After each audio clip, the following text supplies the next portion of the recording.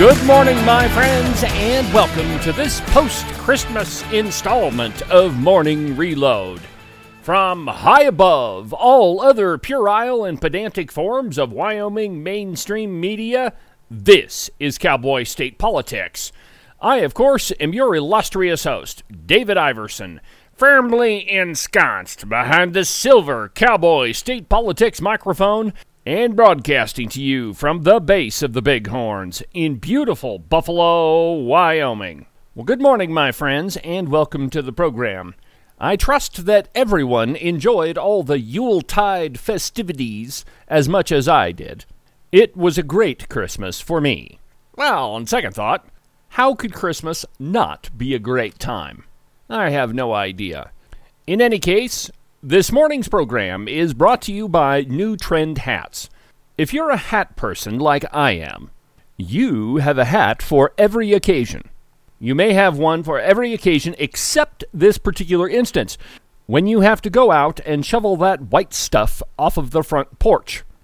Even though things have kind of warmed up a little bit in the Cowboy State, do not be fooled, my friends. This is Wyoming. This little bit of warm weather we're having is only meant to taunt us a little bit.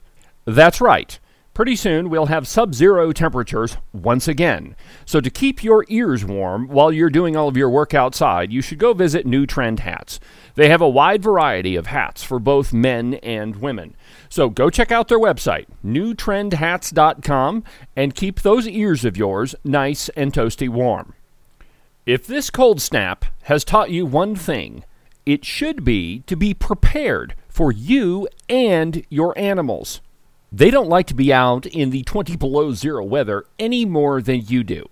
The best thing that you can do is call my friends Nick and Jesse at Morton Buildings. Their phone number is 307-674-2532. They're the experts in metal building construction. They've been doing it longer than anybody else around, and they definitely do it better than anybody else around. So give them a call, tell them what you're up to, and they'll handle all the details. Again, their phone number is 307-674-2532, or you can check them out on their website at mortonbuildings.com. In 1 week, Wyoming will hold the inauguration at the Wyoming Capitol.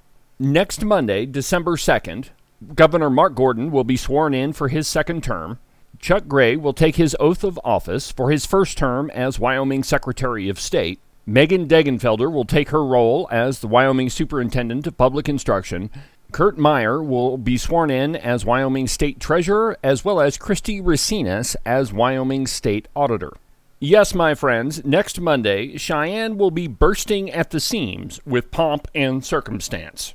And then 8 days later, the 67th Wyoming Legislature will be sworn in.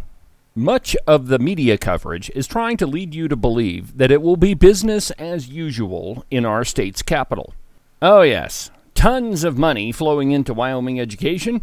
Medicaid expansion is most certainly to pass this time around, as if the 8 other times were of no consequence whatsoever. And of course, that the same folks will still be in charge. That is what the media wants you to believe. The truth, however, couldn't be farther from that.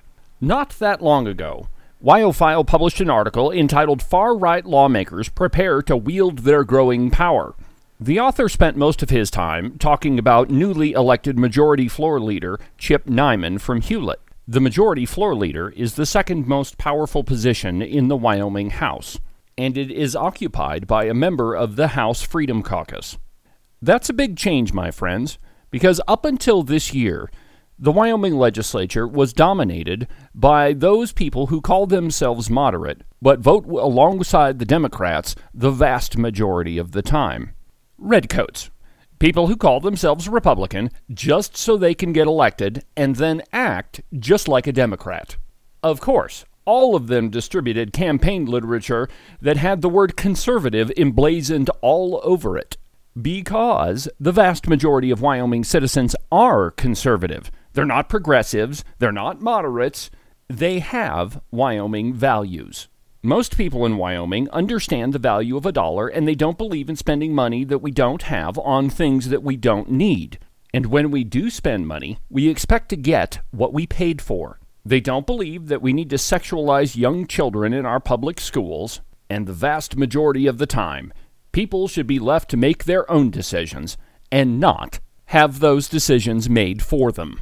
This is a very different vision than how the Wyoming legislature has operated in the recent past, because the Redcoats have been in charge.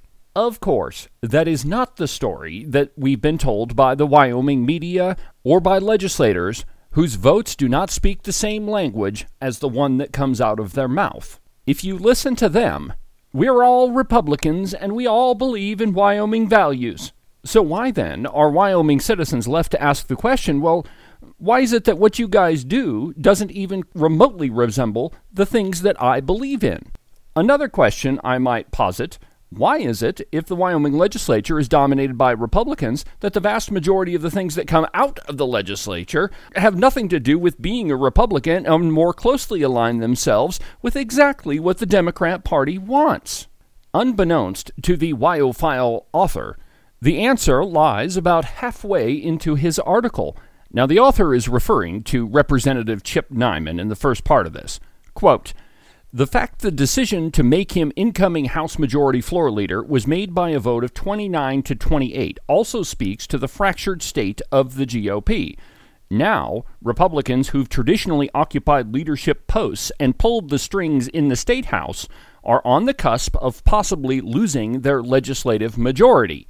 End quote. Now, what was that? They're on the cusp of losing their legislative majority? How could this possibly be? I mean, we're all Republicans and we all campaigned on being conservative, so why do we have a majority and a minority party within the same party?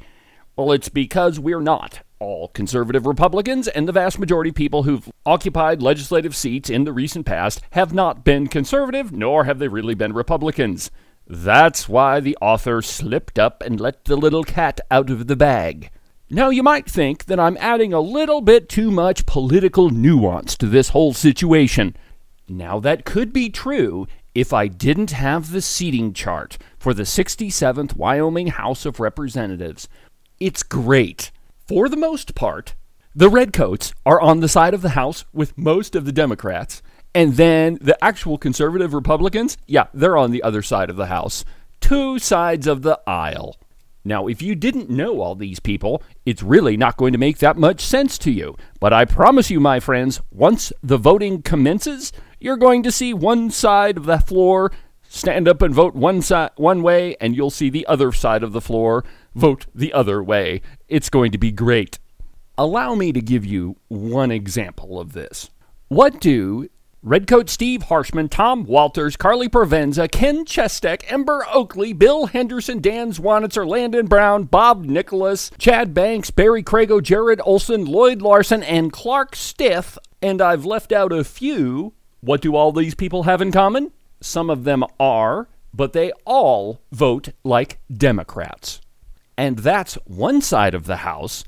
On the other, Ben Hornock, Daniel Singh, Pepper Ottman, Sarah Parker Penn, Ocean Andrew, Scott Smith, Alan Slagle, Clarence Stiver, Jeremy Harrelson, Jeanette Ward, John Baer, Tommy Strzok, Abby Angelos, Rachel Rodriguez-Williams, John Winter, Chris Knapp, Scott Heiner, and Representative Mark Jennings. Yeah, they're all conservatives, and they all vote that way. Yep, two sides of the aisle. Fascinating, huh? Way to go there, Albert Sommers. Well, I'll go ahead and post the seating chart to cowboystatepolitics.com so you can take a look at it yourself. Now, of course, there's a smattering of people that are seated kind of somewhere other than the other side of the aisle, and this was done for strategic reasons by Speaker of the House Redcoat Albert Sommers.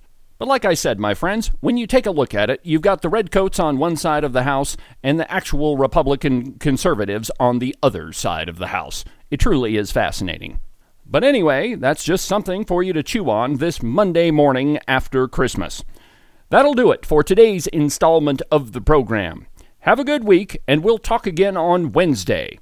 From the base of the Bighorns in beautiful Buffalo, Wyoming, I'm David Iverson, and this is the one and only Cowboy State Politics.